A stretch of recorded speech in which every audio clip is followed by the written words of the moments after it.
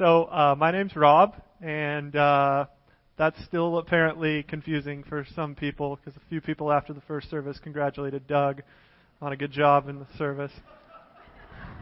That's fine. We're used to that. By the way, I do actually wear socks, just to clarify that, but they're underneath. Fun fact, this is the first time this weekend that I have ever preached on a weekend service of any kind. So you're getting the very beginnings of my teaching. So welcome to what could be the beginning. Welcome to either the beginning or the end of my career. I've said this the last two services, and I didn't intend to, but last night we were singing No Longer Slaves. And I was struck, if I felt, I was about 17 when I felt like God was saying, you need to pursue some kind of pastoral ministry. And I followed along that path, eventually ended up in seminary. And I came down with a heart issue in seminary and started having panic attacks as a result of that. And so I kind of gave up on any idea of ever even being up in front of a group of people teaching. I didn't think that would be possible. And that wasn't much too long ago. That was about 3 or 4 years ago. So to be here now, it's just a testament to the work God's done and that He's faithful. So I would be wrong if I didn't say that. Before we start, I just need everyone to smile.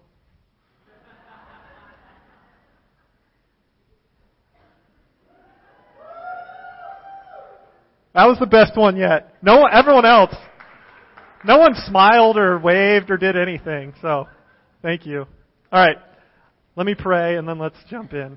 Lord, thank you for this time and this group of people. Lord, this is just a great church to be a part of, and I'm so grateful to be able to serve alongside everyone here.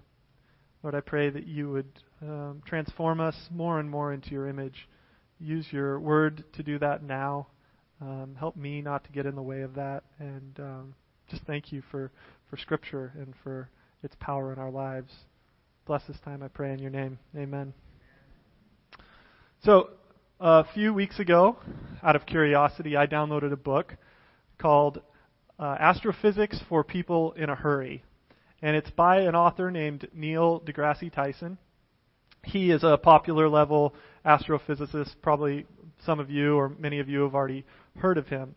He begins the book with a creation story. And noticeably absent from that story is any concept resembling God. For him, he's an agnostic. And the entire creation process leading up to this moment has no need for God. He explains the origin of the human species this way. A mere 65 million years ago, less than 2% of the Earth's past, a 10 trillion ton asteroid hit what is now the Yucatan Peninsula and obliterated more than 70% of Earth's flora and fauna, including all the famous outsized dinosaurs. Extinction. This ecological catastrophe enabled our mammal ancestors to fill freshly vacant niches rather than continue to serve as hors d'oeuvres for T-Rex. One big brain branch of these mammals, that which we call primates, evolved a genus and species, Homo sapiens, with sufficient intelligence to invent methods and tools of science and to deduce the origin and evolution of the universe. Now, Tyson goes on in the book, he ends the first chapter by saying this: what comes before the beginning? And for him, he's agnostic, but for him, he does not think that the answer is God, or at least it's too unclear to say anything like that. And I'm bringing this up not because I want to attack his worldview or critique it. I don't agree with it, but I want to ask a different question. If you do not have God, where does morality come from? Now, I'm not saying that people with different worldviews than Christianity are not moral and do not live moral lives. I know plenty of people that do so. But I am asking this: what is the basis or the foundation for their morality? One website that's dedicated to educating everyone about the atheist worldview says this: Where do we get our morality? From the constant development of our culture, from the evolution of laws and guidelines that help us create a peaceful and prosperous society. We are who create our morality, and we pass it down to our children and grandchildren. That is why Muslim people can live prosperously in the U.S. alongside Baptists, Mormons, Hindus, and atheists. We have a morality that supersedes all religions and is beholden to none. Here's how another one puts it. In its essentials, the human condition has not changed much, and it is the circumstances under which we live that influence the content of our norms, not divine commands, not God. Morality is an institution serving human needs, and the norms of the common morality will persist as long as there are humans around. Charles Darwin puts it this way in his book, The Descent of Man. Man's conscience then becomes the supreme judge and monitor. Nevertheless, the first foundation or origin of the moral sense lies in the social instincts, including sympathy. And these instincts, no doubt, were primarily gained, as in the case of lower animals, through natural selection. So, for Darwin and for atheists, morality is biologically programmed into our being, into our nature. And it's refined through a process of natural selection and evolution. It's a social construct with the ultimate goal of fostering prosperity and peace and happiness in society. For them, the ends to which morality seeks to achieve are self-evident, and they don't need God. The beginning matters greatly. As Christians, we begin with God. We believe God existed before the beginning. We believe Genesis 1:1, which says that God created the heavens and the earth. We begin humanity with Genesis 1:26, that God formed man in his image. We begin the story of humanity with Genesis 3, that man rebelled in their desire to be like God. We begin with the Old Testament, that God desired a holy people for himself, but they continued to rebel. We begin with the need for atonement, for sacrifice, for forgiveness. We begin with Christ and his final and ultimate sacrifice, extending forgiveness to all of us. We begin with the church, the holy people of God. We are the primary vehicle by which God intends to reveal himself to all the nations. And so when we, the church, ask, where does morality originate? We begin with the character of God. And two foundational aspects of God's character are emphasized in the passage that we're studying today. Our God is holy, and our God is love. But before we jump into the passage, I want to do just a little bit of review. Paul is writing to the church at Ephesus, and in chapters 1 through 3, he's beautifully described this new life, this new reality that we have in Christ. In chapter 4, and extending to the end of the book, he spells out the practical implications for how this should take shape in our lives as the new redeemed people of God. The basis for Paul's argument is the character of God. As people who have been welcomed into the family of God, our lives should reflect his character. God is creating a holy people for himself, the church. And so we are to be holy. But we are also God's representatives into the world. And to conduct ourselves in any manner that does not reflect the truth of his character is to bear false witness about God. And so in chapter 4, Paul begins to explain how we, the church, can walk in a manner worthy of the calling to which we have been called. And so in chapter 4, verses 1 through 16, he tells us that we are to be unified because he, in the Trinity, is one, a unified whole. And so when we see that Christ is our head and we, the church, are the body, we are eyes and ears, we are tongues, toes, we each have a role to play, and we play a part for the whole functioning of the body. And we are to build each other up and to edify each other. In verse 17, Paul turns his attention to the contrast between those who follow Christ and the Gentiles among whom they live. He calls the Gentile way of life false, old, darkened, calloused, hardened, ignorant, and futile. He calls the new life in Christ truth, renewed, righteous, holy, and fruitful. Last week, we looked at verses 25 through 32, which begin a series of contrasting vices from which we are to flee and virtues, corresponding virtues, to which we are to pursue. The passage that we are going to study today, chapter 5, verses 1 through 5, the first verse, chapter 1, hinges on verse 32. So, let's start reading there, and then we'll continue on to verse 5 of chapter 5. Be kind to one another, tender-hearted, forgiving each other, just as God in Christ also has forgiven you.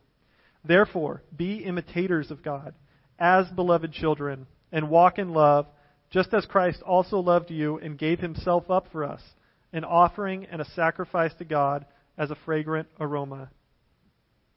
But immorality, or any impurity, or greed must not even be named among you, as is proper among saints.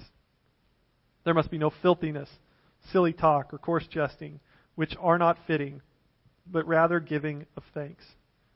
For this you know with certainty, that no immoral or impure person or covetous man who is an idolater has an inheritance in the kingdom of Christ and God. So you probably notice that passage naturally breaks into two distinct sections, verses 1 and 2, and then verses 3 and 5. So I'm going to tackle each section separately, and then at the end, we'll bring the whole thing together. So let's start in verses 1 and 2. Sandwiched between verse 32 of chapter 4 and verse 2 of chapter 5, we are told that we are to be imitators of God. And the primary way that Paul intends for us to imitate God is in our love for other believers. The type of love that Paul is addressing here is a higher form of love. It's a more virtuous, more spiritual, more self-sacrificial form of love. The word he uses is the Greek word agape. It is the same word that he uses to describe love in the famous 1 Corinthians 13 chapter. It is the supreme virtue over all other virtues, much in the same way that the greatest commandment is love the Lord your God and love your neighbor as yourself, sums up the entire Mosaic law. 1 Corinthians 13:13 attests to that when it says this: faith, hope, love abide these three, but the greatest of these is love. When the translators translated the word agape into Latin, they used the word caritas. That's where we get the English word charity. And for us, that word has actually lost most of its meaning. In the fullest sense of the word, what it means is love in the Christian sense. It's the sense that Paul talks about in 1 Corinthians 13, and it's the sense that 1 John, the whole book, explains. In our passage today, Paul is emphasizing two aspects of this love. First, in verse 32, we see that this type of love is forgiving. And then in verse 2, we see that this love is expressed through self-sacrifice. And he is grounding both aspects of this love in the reality of our adoption as children of God. We are the beloved children of God. We are the objects of God's sacrifice and forgiveness. So I would be remiss if I did not take a moment to say this to you. God loves you. And I say that because that is the hardest concept for me to grasp. For my entire life, I have never been able to fathom how God could really love me. I can't understand how He could love me in light of my sinfulness, my rejection of Him, my disobedience, my lack of ability to trust Him. But here's the thing, and I want to make this point clear, so listen closely. The degree to which I fail to understand and experience God's love is the degree to which I am incapable of expressing that love to other people. I'm going to put it positively so that it really drives home. The degree to which I am able to understand and experience God's love is the degree to which I am able to express it to others. There's a story in the Gospel of Matthew in chapter 18, verses 21 through 35, that tells this story really well. But unfortunately, it tells it in the negative sense. You can turn there, or we're going to have it on the screens, and I'll read it. It says this: Then Peter came to Jesus and asked, Lord, how many times shall I forgive my brother or sister who sins against me? Up to 7 times? Jesus answered, I tell you, not 7 times, but 77 times. Therefore the kingdom of heaven is like a king who wanted to settle accounts with his servants. As he began the settlement, a man who owed him 10,000 bags of gold was brought to him. Since he was not able to pay, the master ordered that he and his wife and his children and all that he had be sold to repay the debt. At this, the servant fell on his knees before him. Be patient with me, he begged, and I will pay back everything. The servant's master took pity on him, canceled the debt, and let him go. But when that servant went out, he found one of his fellow servants who owed him 100 silver coins. He grabbed him and began to choke him. Pay back what you owe me, he demanded. His fellow servant fell to his knees and begged him, Be patient with me, and I will pay it back. But he refused. Instead, he went off and had the man thrown into prison until he could pay the debt. When the other servants saw what had happened, they were outraged and went and told their master everything that had happened. Then the master called the servant in. You wicked servant, he said, I canceled all the debt of yours because you begged me to. Shouldn't you have had mercy on your fellow servant just as I had on you? In his anger, the master handed him over to the jailers to be tortured until he should pay back all he owed. This is how my heavenly Father will treat each of you unless you forgive your brother or sister from your heart. I'm going to say this again. The degree to which I understand and experience God's love is the degree to which I am able to express it to others. See, we can't just experience God's love internally. We need to express it to others. We need to embody God's love to each other. And vice versa, we need each of us to express God's love to us. I need that. You need that. And that's what Paul is saying in these verses. When God's love penetrates as beloved children, you have no option but to walk in love, to be willing to love, to extend it to others.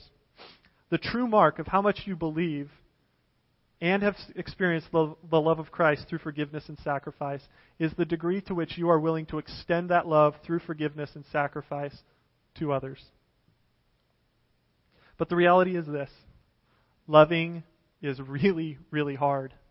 And we all know that. See, the problem isn't that we don't understand love. The problem is that we are often unwilling to love. Love is an act of the will. C.S. Lewis states it this way: Christian love is a state not of the feelings, but of the will. That state of the will which we have naturally about ourselves and must learn to have about other people.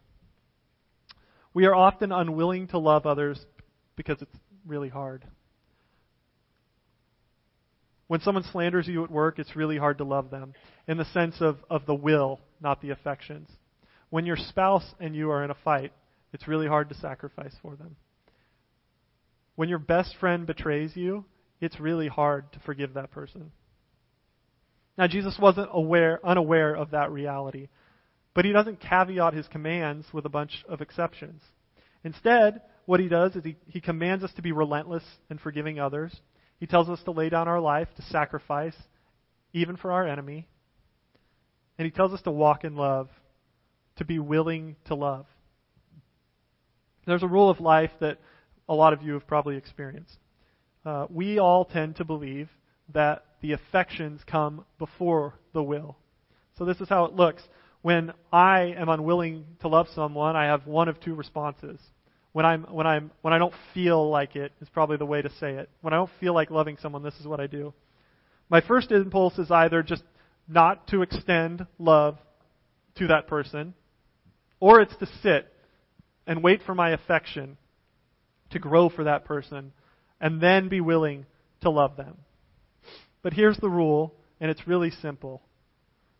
We should act as if we do love that person. You should act on love for that person.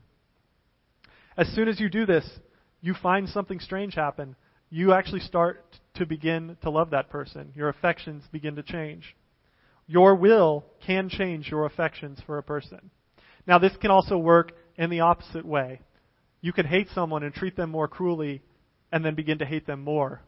The Germans began to ill-treat the Jews because they hated them, but then they began to hate them more the more that they treated them poorly. You see, the more cruel you are, the more you hate, and the more you hate, the more cruel you are. It's a vicious cycle. Both love and hate increase in this compound nature.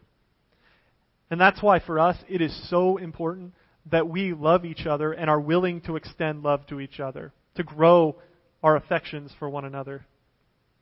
That should be the distinguishing mark of us as Christians. Many people go around extending love to the people that they like, but for Christians, we should begin to like people that we never thought that we would like because we are willing and are extending love to those people. For me, this happened on a trip that I wasn't forced to go on it. I signed up for it. A missions trip when I was younger. We went to Mexico when I was 16. And in our youth group, there were a lot of kids that I wasn't particularly interested in hanging out with. And I knew on that trip that that's the only people that were going to be there. And so we got there, and it was funny. We start serving alongside each other. We were forced to sit around the campfire at night, just chatting. And as I opened up to them and they opened up to me, I actually began to really like those kids. And funny enough, when I came back from the trip, I actually found myself wanting to be friends with them and hang out with them and invested in their lives. And this is not something that's unique to the Christian life. You all have experienced this yourself, whether you've been on a team, a sports team, or in an office environment where you're just put together with people that you would not normally associate with in life. And all of a sudden you find yourself growing to like that person in a way that you never would have thought possible. Now, I'm going to fit something in from this passage, maybe awkwardly, we'll find out, because I didn't have enough time to fit everything in today. In verse 3, it mentions that greed should not be named among us. Now, when I was on that same trip, something else happened. I've always been aware, and we're all aware, that there are people with needs all over the world. People in poverty or with emotional needs or whatever. But when I got to Mexico and I arrived at that orphanage, I started to interact with the kids, and almost immediately my heart desired to give them whatever I could, because I knew I had an abundance of certain resources, and I saw where they lacked, and I just wanted to provide for them. And that's the nature of the love that Paul is talking about here. It should express itself in generosity instead of greed. See, to extend love is to be generous. Not to be selfish, so selfish that we consume and store wealth for ourselves. It's to show concern for our brothers and sisters in need and to extend whatever resource we have to care for them. It's to desire their good just as much as we desire our own good. And this type of love is at the nature, or is the nature, and it's at the heart of the Christian life. We, in this room, are a large and distinct body of people. In this room are various colors of skin, levels of wealth, levels of education, various hobbies, and various political views. But we are not to allow any of those things to become barriers to extending love to each other. In fact, when the world looks at us, the church, they are to see a distinct form of love that expresses itself in unity. And if you are unwilling to do this, then you must look at Christ and the barriers that He was willing to cross to extend love to you. Paul tells us in this passage that we are God's beloved children. And you must heed the command of Paul in these verses, that we are to walk in love. We must be willing to love each other. You must, despite whatever affection you feel, extend love to fellow believers. And you need to do this unconditionally with grace, forgiveness, patience, and sacrifice. And when we do that, the end of verse 2 tells us that it will be an offering and a sacrifice to God as a fragrant aroma. That idea comes from the Old Testament, and it's conveying the idea that God is well pleased with a sacrifice. It's the way he talks about the sacrifice that Jesus makes on our behalf. And so when we love each other, that is the pleasure that God takes, the same pleasure that he took in the sacrifice that Christ made on our behalf. So, imagine your favorite smell or aroma. And for me, easily that's chocolate chip cookies. Not even a question. What Paul says in this passage is that when we love each other in the kind of unconditional, sacrificial, forgiving way, that is the fragrant aroma that God smells. He smells chocolate chip cookies. There you go. Okay, close second. Yeah. Bacon in chocolate chip cookies, even better. So, first two verses. God is love, and we are the objects of that love. In particular, he extends that love to us through forgiveness and self-sacrifice. When we extend the same type of love to each other, it becomes this fragrant aroma for God. Okay, let's move to verses 3 through 5. Sex is rampant in our culture, and that's certainly nothing new in the history of humanity. But what is new is the access with which we have to sexual content. The advent of phones, computers, and the internet have made sexual content accessible to us within a matter of seconds. Here are some alarming stats for you to think about. Every second, 28,258 users are watching pornography on the internet. 40 million American people regularly visit porn sites. 35% of all internet downloads are related to pornography. 20% of men admit to watching porn at work. 2.5 billion emails are exchanged with pornography every day. And here's a stat, it's horrible. There are 116,000 searches of child pornography every day. Along with this trend is an increasing level, or at least a popular awareness, of sexual perversion. An article I read recently in the Daily Mail, it was about 4 years ago, told the story of Jody Rose. Jody is an Australian woman, and she married what they call the Devil's Bridge. It's in France. There she is. This wedding was attended by 14 guests and was blessed by the mayor of a local town. Ms. Rose traveled the world for over a decade before deciding that this particular bridge was the one. She is quoted as saying that the Devil's Bridge is everything I could desire in a husband. And they have no clue how she decided that it had a gender. Neither do I. Sturdy, trustworthy, sensual, kind, and handsome. Ms. Rose did whether she did this as a publicity stunt or not, raised awareness for a group of people that call themselves or consider themselves objectum sexuals. They are a type of people that find themselves attracted to inanimate objects because of their geometry or function. In fact, there's an entire website that's dedicated to raising awareness for this particular sexual orientation. The beginning matters.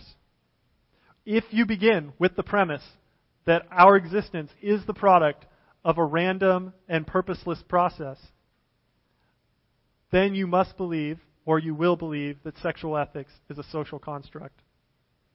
So, it should come as no surprise that as those who do not share our faith find influence in the culture through media or legislation or even the church, we see a shift in acceptable social behavior in our society.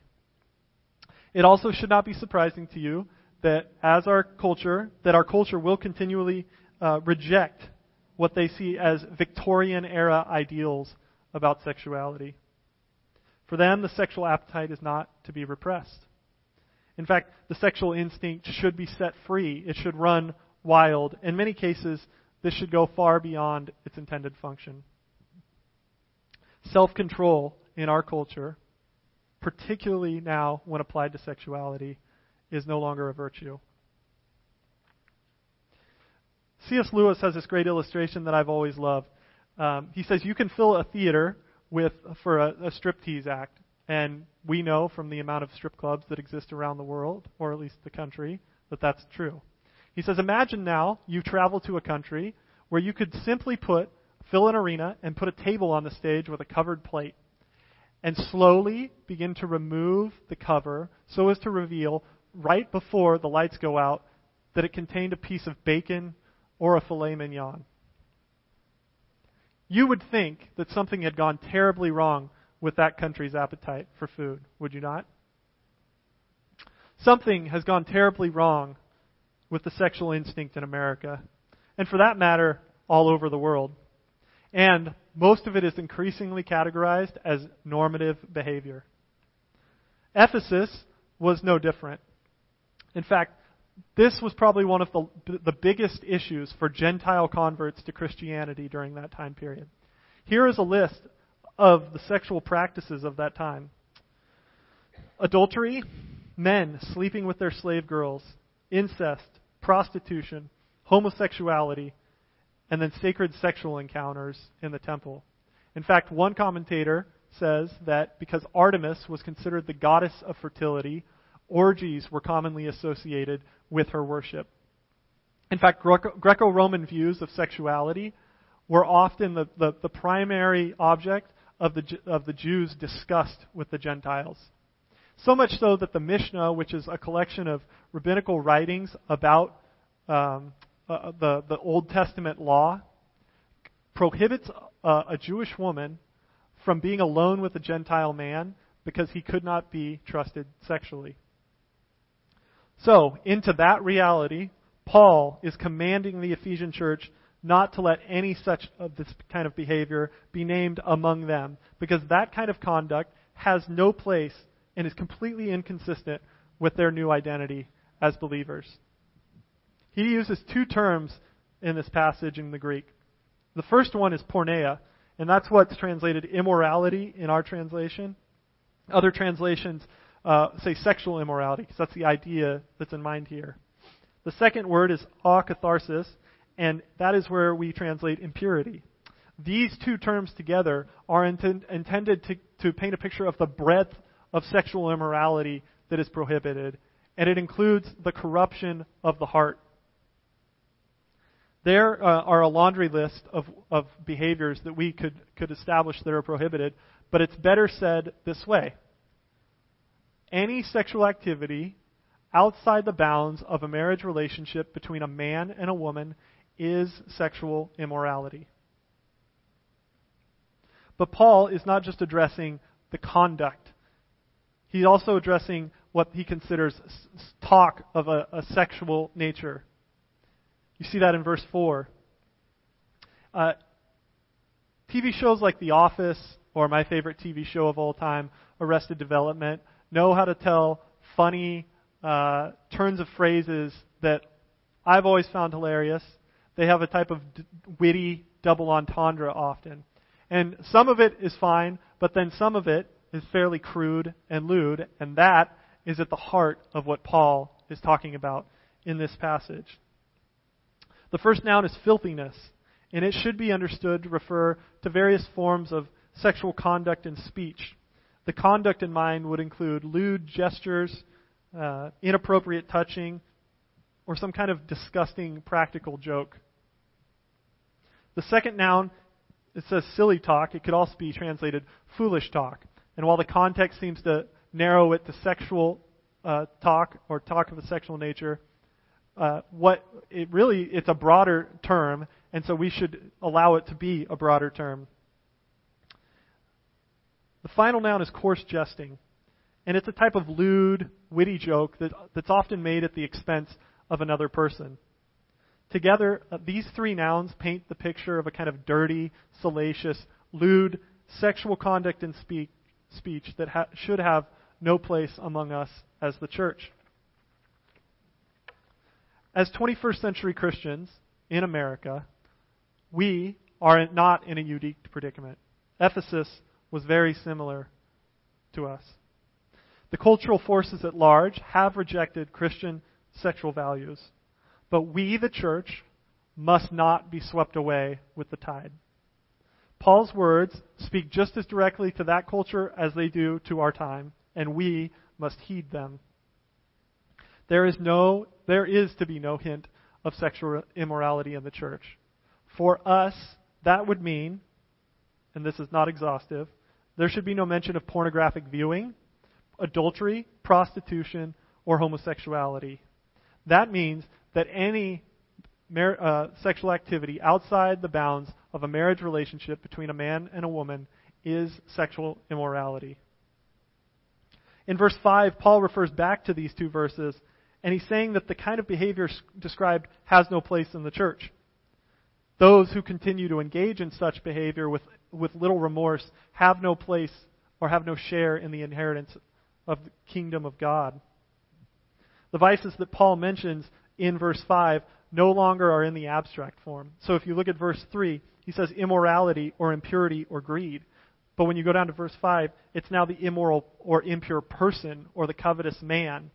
This probably speaks more to the identity of the person rather than the type of a type of activity that maybe a Christian has backslidden into. Paul recognizes that God is holy and that we are called to be holy, but he also recognizes that people screw up, that believers do backslide into certain behaviors. In fact, that's why he's writing this passage. For us, that is why recovery groups and accountability play such an important role.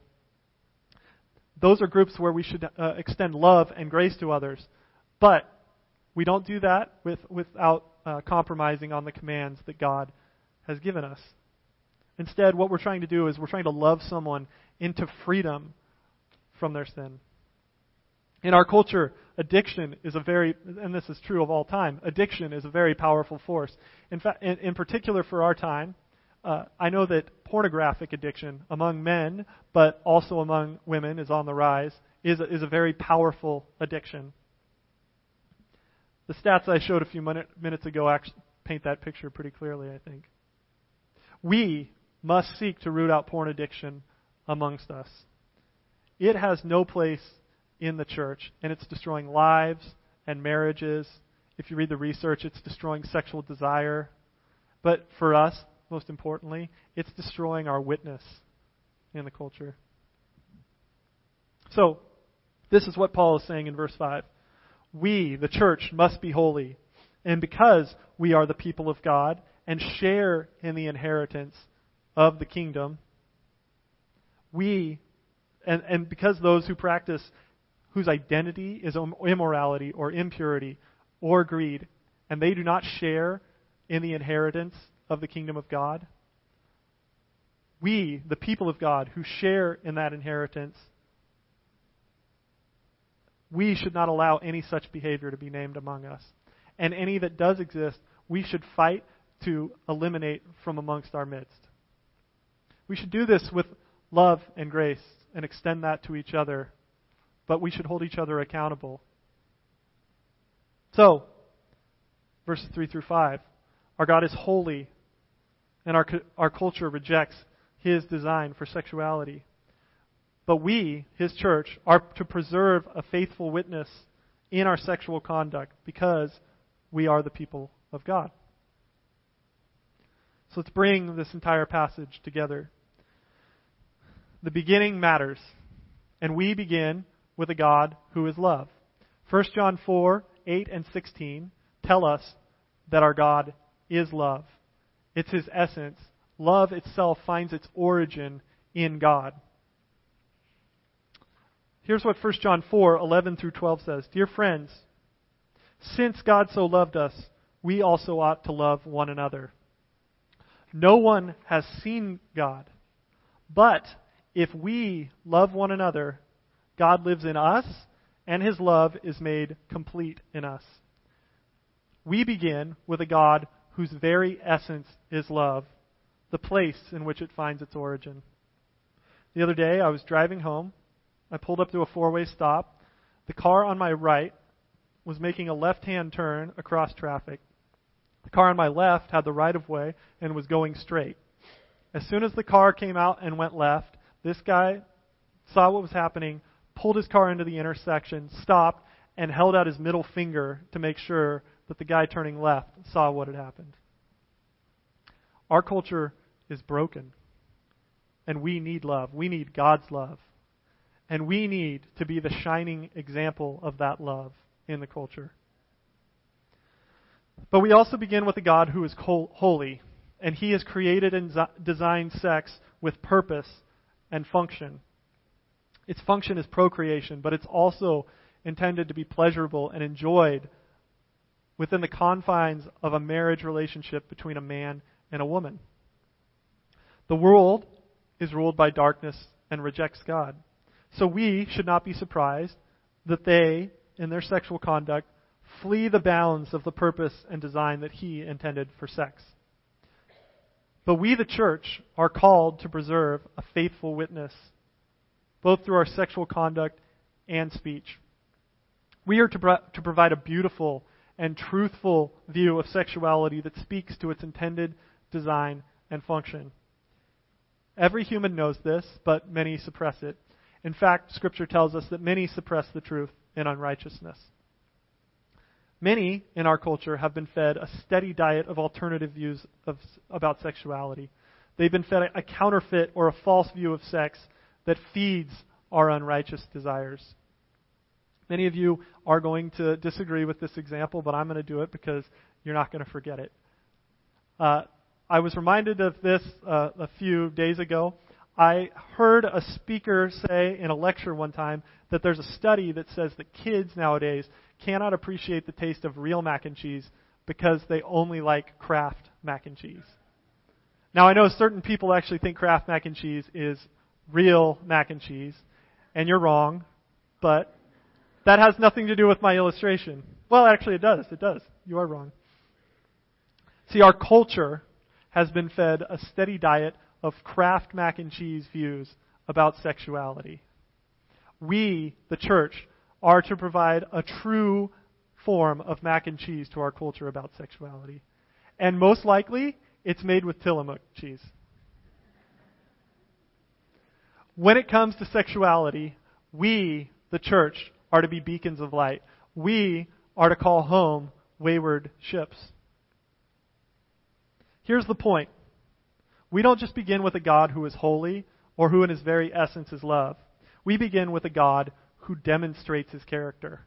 And so when He calls us to be holy and we fail, He condescends to us in the form of Jesus Christ, and He lives a sinless and holy life.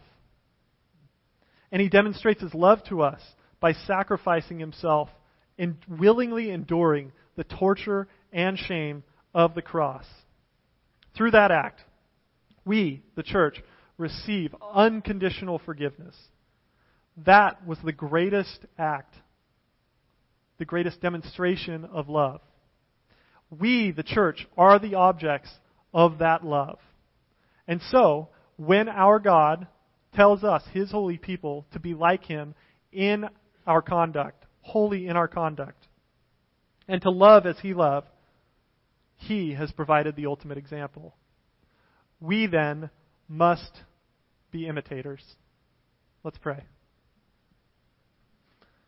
Father, we love You so much, and we are so grateful for the love that You've extended to us. It's really hard to grasp. It's really hard to fathom. But I pray that You would drive that love deep within us. I pray that that would be driven deep within us in the ways that we love each other, the ways that we extend love to each other.